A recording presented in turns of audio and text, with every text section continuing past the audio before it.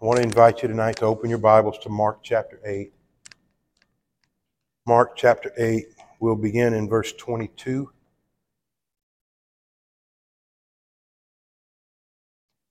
Once you've located that place, I would ask you to stand for the reading of God's Word.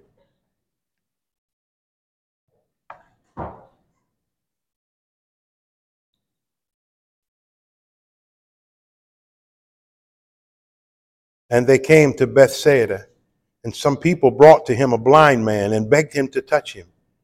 And he took the blind man by the hand and led him out of the village. When he had spit on his eyes, laid his hands on him, he asked him, "Do you see anything?" And he looked up and said, "I see people, but they look like trees walking." Then Jesus laid his hands on his eyes again, and he opened his eyes. His sight was restored, and he saw everything clearly. And he sent him to his home, saying, "Do not even enter the village." And Jesus went on with his disciples to the villages of Caesarea Philippi. And on the way, he asked his disciples, "Who do people say that I am?" And they told him, "John the Baptist. Others say Elijah, and others one of the prophets." And he asked them, "But who do you say that I am?" Peter answered him, "You are the Christ." And he strictly charged them to tell no one about him. And he began to teach them that the Son of Man must suffer many things and be rejected by the elders and the chief priests and the scribes and be killed, and after 3 days rise again. And he said this plainly. And Peter took him aside and began to rebuke him. But turning and seeing his disciples, he rebuked Peter and said, "Get behind me, Satan, for you are not setting your mind on the things of God, but on the things of man." Please be seated.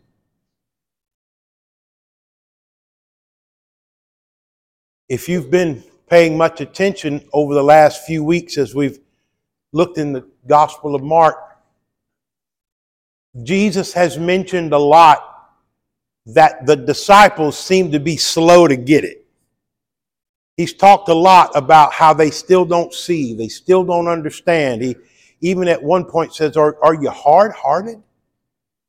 Mark even tells us when Jesus did the miracle of feeding the people with the loaves and fishes, they didn't get the point that they should have gotten through that. They failed to understand the message that should have come through Jesus' actions. So they've been kind of slow to understand the truth about Jesus and what he's all about. And what we see in this section of verses that we just read is, again, they're not on the same page with Jesus. They're thinking one thing, he's thinking something else. They're getting closer, but they still aren't there yet. They still don't get it. Still don't understand all that Jesus is and all that he came to do. They still don't really understand. And I want to say to us as a church that in order to make any progress, we're going to have to be on the same page with Jesus. That make sense to you? I mean, we can't just be reading from the same book. We got to be on the same page.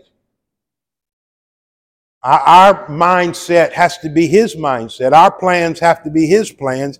Our mission has to be his mission. And as long as we're on a different page from Jesus, we're not going to accomplish much. We need very much to make sure we get on the same page with the Lord Jesus. Know who he is and what he's about so that we can understand what we're supposed to be about. Well, I think tonight the verses we're going to look at will help us to begin to get a picture of what it means to be on the same page with Jesus. The first thing I'd want you to notice is in verses 22 to 26, Jesus heals a blind man. And there's something unique about this. This is a two-stage healing. Did you see it? In verses 22 They bring a man to Jesus and they beg Jesus to touch him. We've seen a lot of other miracles that basically happen the same way. But here's where it gets different. In verse 23, Jesus takes the man away from the crowd. He spits on his eyes, lays his hands on him. We've seen him do that too. He did that to the deaf man just a couple of stories ago. And after he touched him, he asked the man if he saw anything. Verse 24, he looked up and said, I see people, but they look like trees walking. In other words, well, I can see something, but it's not clear. I have sight to some extent, but everything's blurry. I'm not seeing clearly. He could see more than he had before, but he still didn't see reality. And then Jesus lays his hands on him again, and he opens his eyes, and his sight was restored, and he saw everything clearly. All right, so think with me. Jesus lays his hands on this man once. He can see, but everything's fuzzy, it's not clear. Then he lays his hands on him again, and all of a sudden now he can see clearly. Here's my question. Why couldn't Jesus have healed this man the first time completely instead of just partially? He could have. There's a reason this miracle is given to us in 2 stages. There's a reason Mark has put this miracle in the story where it is. Because what Jesus did to this man, healing him in 2 stages, healing his sight in 2 stages. Jesus is giving a picture of the disciples and what's happening with them. They're starting to see, but they're still just at stage 1. Everything's fuzzy. They can see a little bit, but there's going to have to be another touch from Jesus before they're going to get the picture clearly. Are you with me? So this miracle pictures what's going on in the thought processes of his disciples. He comes to them, and up to this point, they're beginning to see, but they still don't get it. They're like this man after Jesus touched him the first time. Something else is going to have to happen before they're going to really see clearly. Now, I want you to see what it is. As we move into the next section of the scripture, we're going to see both stages of coming to really understand Jesus and what he's about. And stage 1 is this: understanding Jesus' identity. Understanding Jesus' identity. Verse 27. Jesus is with his disciples. They're going to Caesarea Philippi. And he asks in verse 27, who do people say that I am? What's the public opinion about who Jesus is? Some say, well, there are those who believe you're John the Baptist. In other words, they believe that the spirit of John the Baptist has come back. And that's what's enabled Jesus to do the things he's doing. It's John the Baptist who Herod had put to death. His spirit has come back and has taken over Jesus, and that's how Jesus is doing what he's doing. Some say he's Elijah. We've talked before about how the prophet Micah says that one would come in the spirit and power of Elijah. A prophet would come before the Messiah who would announce, make known that the Messiah was coming, who would clear the way for the Messiah. We know that was John the Baptist. But some people thought that Jesus was this Elijah who had come to make the way for the Messiah. Some people said, no, he's just one of the prophets come back to speak to God's people. So there's all kind of different opinions about who Jesus is. Now Jesus gets to the heart of the matter. Here's what he really wants to know. Jesus knew what the people thought of him. He's getting to where he wants to go now here in verse 29. But who do you say that I am? And Peter said, you are the Christ. And he's absolutely right. Now, let's make sure we understand what it means for Jesus to be the Christ. We use this term a lot like it's Jesus' last name, but it's not. It's a title. It's not his name. Christ is the Greek for the Hebrew word Messiah, and it means anointed one. It's referring to someone who would be anointed as king. It's referring to the king promised in the Old Testament. The king who would be a descendant of David, who would come and establish God's people in their eternal kingdom, who would rule over them forever in days of prosperity and glory. God would be in their midst, and the Messiah would rule over them, and it would be glorious and wonderful. And this is what the people of God longed for. This king who would come and set up the kingdom of God that he promised his old people in the Old Testament. And Peter says, you're that one. You're the one we've been waiting for. You're the king. You're the Christ. You're the Messiah. You're the anointed one. You're the promised one, the descendant of David who was to rule over the kingdom forever. And he's right. So we say, hallelujah. He finally gets it. No, he doesn't. He's at stage one. He sees a little bit. I mean, he's beginning to get a picture, but it's not clear. How do we know? Look what happens next. Verse 31, he began to teach them, the Son of Man must suffer many things and be rejected by the elders and chief priests and the scribes and be killed, and after 3 days rise again. Verse 32, he said this plainly, and Peter took him aside and began to rebuke him. Jesus said, I'm going to be arrested by the religious elite, scribes, the Pharisees, the Sanhedrin council. They're going to torment me and kill me, and then I'll rise again on the third day. And Peter says, He rebuked Jesus. To me, it's hard for me to even say that. He rebuked Jesus. You don't rebuke God, but Peter rebukes him.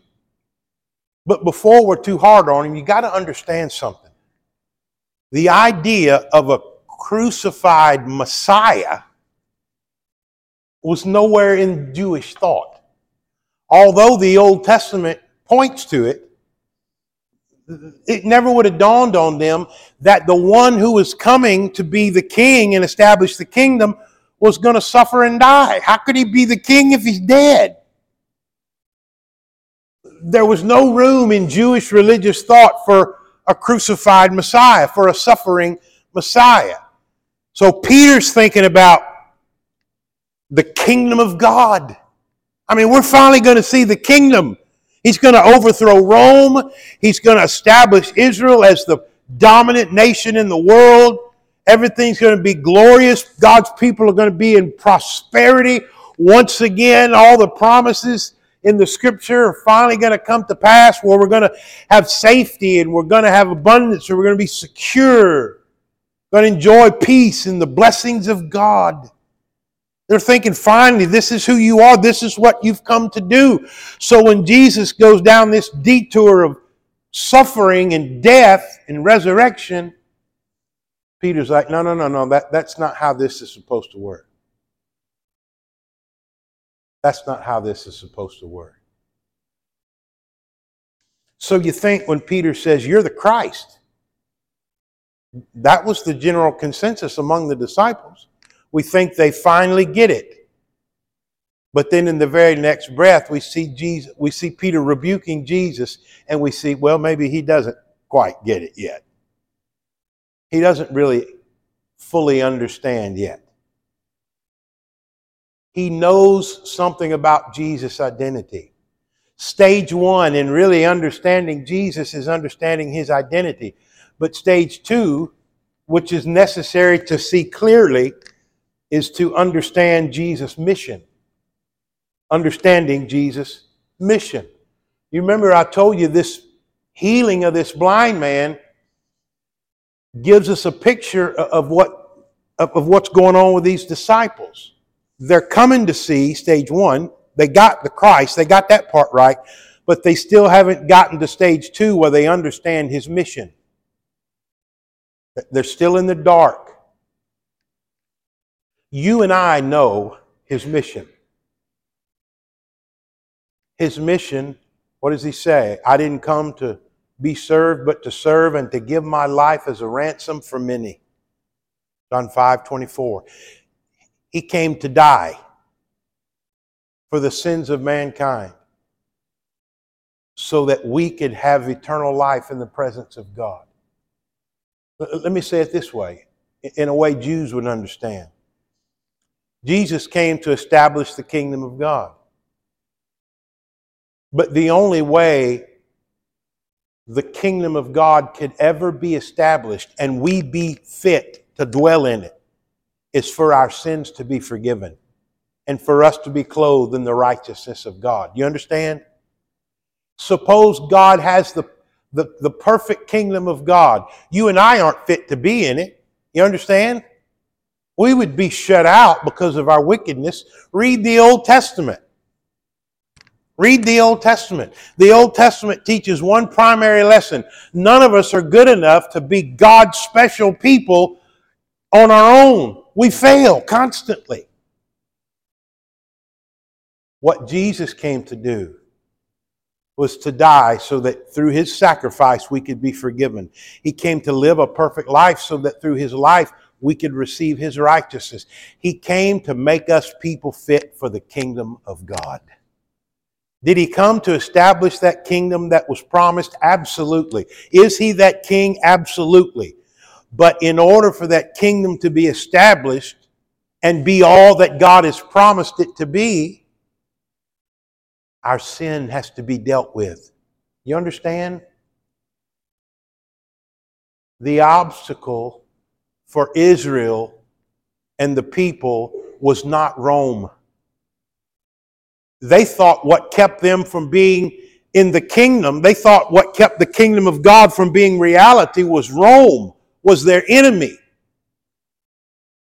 That's not what it was at all. It's their sin that kept them from enjoying the kingdom of God. Jesus came to deal with their sin so that the kingdom of God could be a reality. Is this making sense at all? For the kingdom of God to be a reality, Jesus has to go to the cross. And here's the point of this whole sermon. The road to the kingdom goes through Calvary. You understand? The road to the kingdom goes through Calvary. That's why Jesus responds to Peter the way he did. In verse 33, turning and seeing his disciples, he rebuked Peter and said, "Get behind me, Satan, for you are not setting your mind on the things of God, but on the things of man." 1 minute Peter is confessing Jesus is the Christ. The next minute Jesus is calling him Satan. Why would he call him Satan? Because he was opposing God's agenda. What was God's agenda for Jesus? The cross. God sent his son to die. That's God's agenda. So when Peter says, no, you're not going to the cross, you're not going to die, what's he doing? He's opposing God's agenda. He's aligning himself with Satan. Because can I tell you something? Satan doesn't want Jesus to go to the cross. We think, oh, Satan was so excited when Jesus died. Look at me. No. Satan's no fool. That's why if you ever watched the movie The Passion of the Christ, the one Mel Gibson did 20-something years ago or whatever, you remember that movie? If you remember, there's a scene when Jesus is put on the cross where Satan actually is on his knees in grief.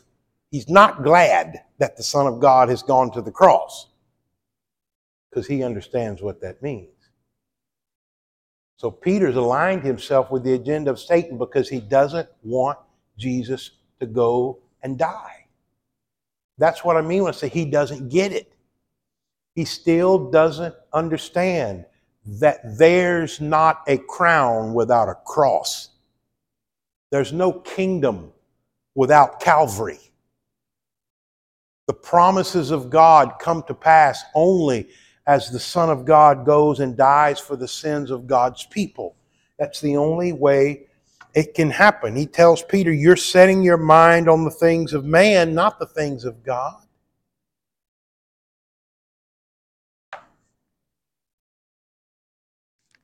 Now, I want us to think for just a minute about what that means for you and for me as a church. The road to the kingdom goes through Calvary. To understand Jesus, who he really is, and his mission, to see clearly. Not like the disciples are at this point where they got part of the picture. They know he's the Christ, but they still don't get it. We have to get both parts of this picture, both stages. We have to understand his identity and understand his mission. When would they finally get it? When would the second stage of this sight finally come to them when they could see clearly? Anybody want to take a guess? Huh? You got it. After the resurrection. Then they would understand. Then they would see clearly. Then they would see clearly. So to be on the same page as Jesus means your agenda is the cross. It means we are united in Jesus in this understanding that the road to the kingdom goes through Calvary. That's the page Jesus is on.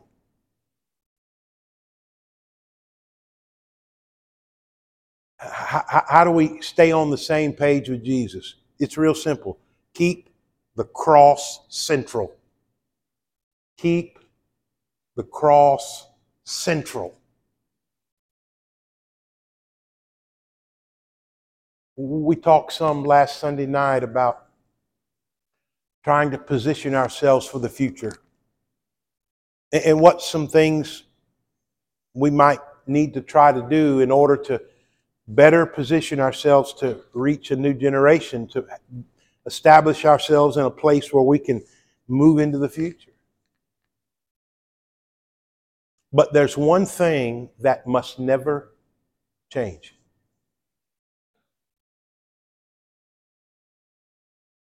Our message is the cross. You understand? Paul said, I determined to know nothing among you except Christ and him crucified. Our message is the cross. If we shrivel up and die numerically, because all we're going to preach is the scripture and the cross of Jesus, so be it. But we can't change our message. Why? Because when you start preaching self-help and pop psychology and all this other stuff, you're not on the same page with Jesus anymore. Because Jesus is about the kingdom, and the road to the kingdom goes through the cross. There is no entrance into the kingdom without the cross. If we're going to get anybody into God's kingdom, we got to take them through the cross. Are you with me? They got to come face to face with Calvary and their sin and the crucified, risen Savior. That's the only way that ever happens. So no matter what else may need to be adjusted and adapted to make us position ourselves for the future, the cross still remains the center of who we are and what we preach and what we're about.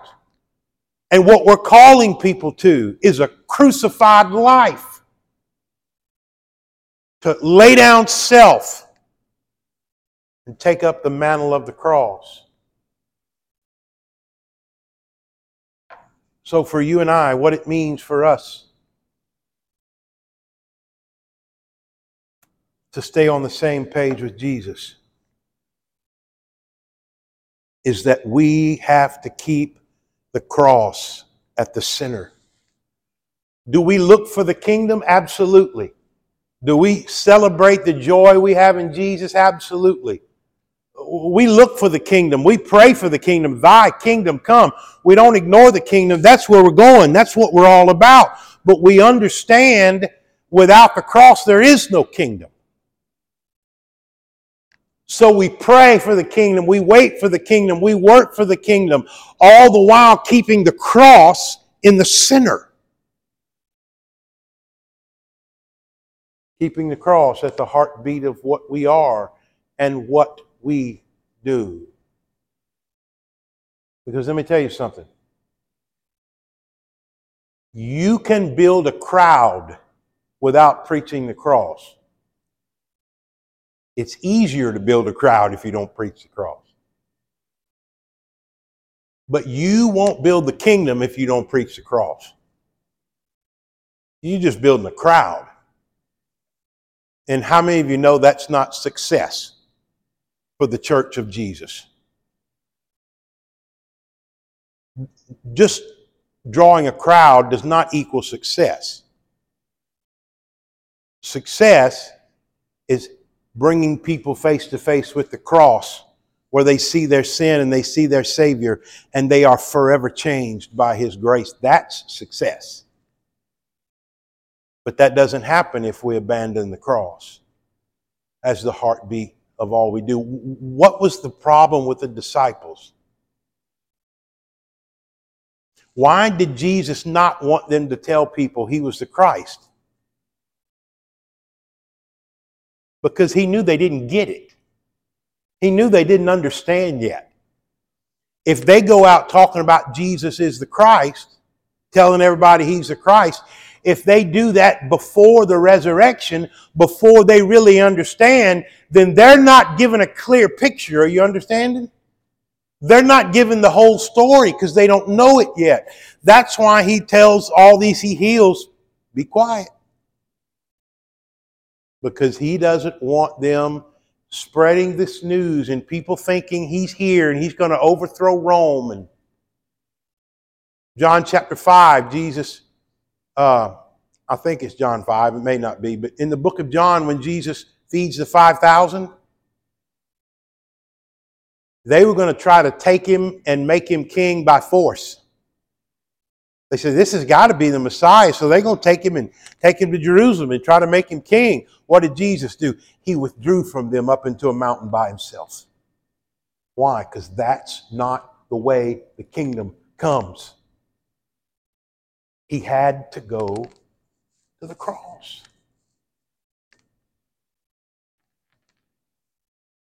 And if we're going to be on the same page as Jesus, we have to focus on the message of the cross. Because here's the bottom line. That's the hope for all mankind. The hope for the world is the cross. Let's pray. Father, thank You.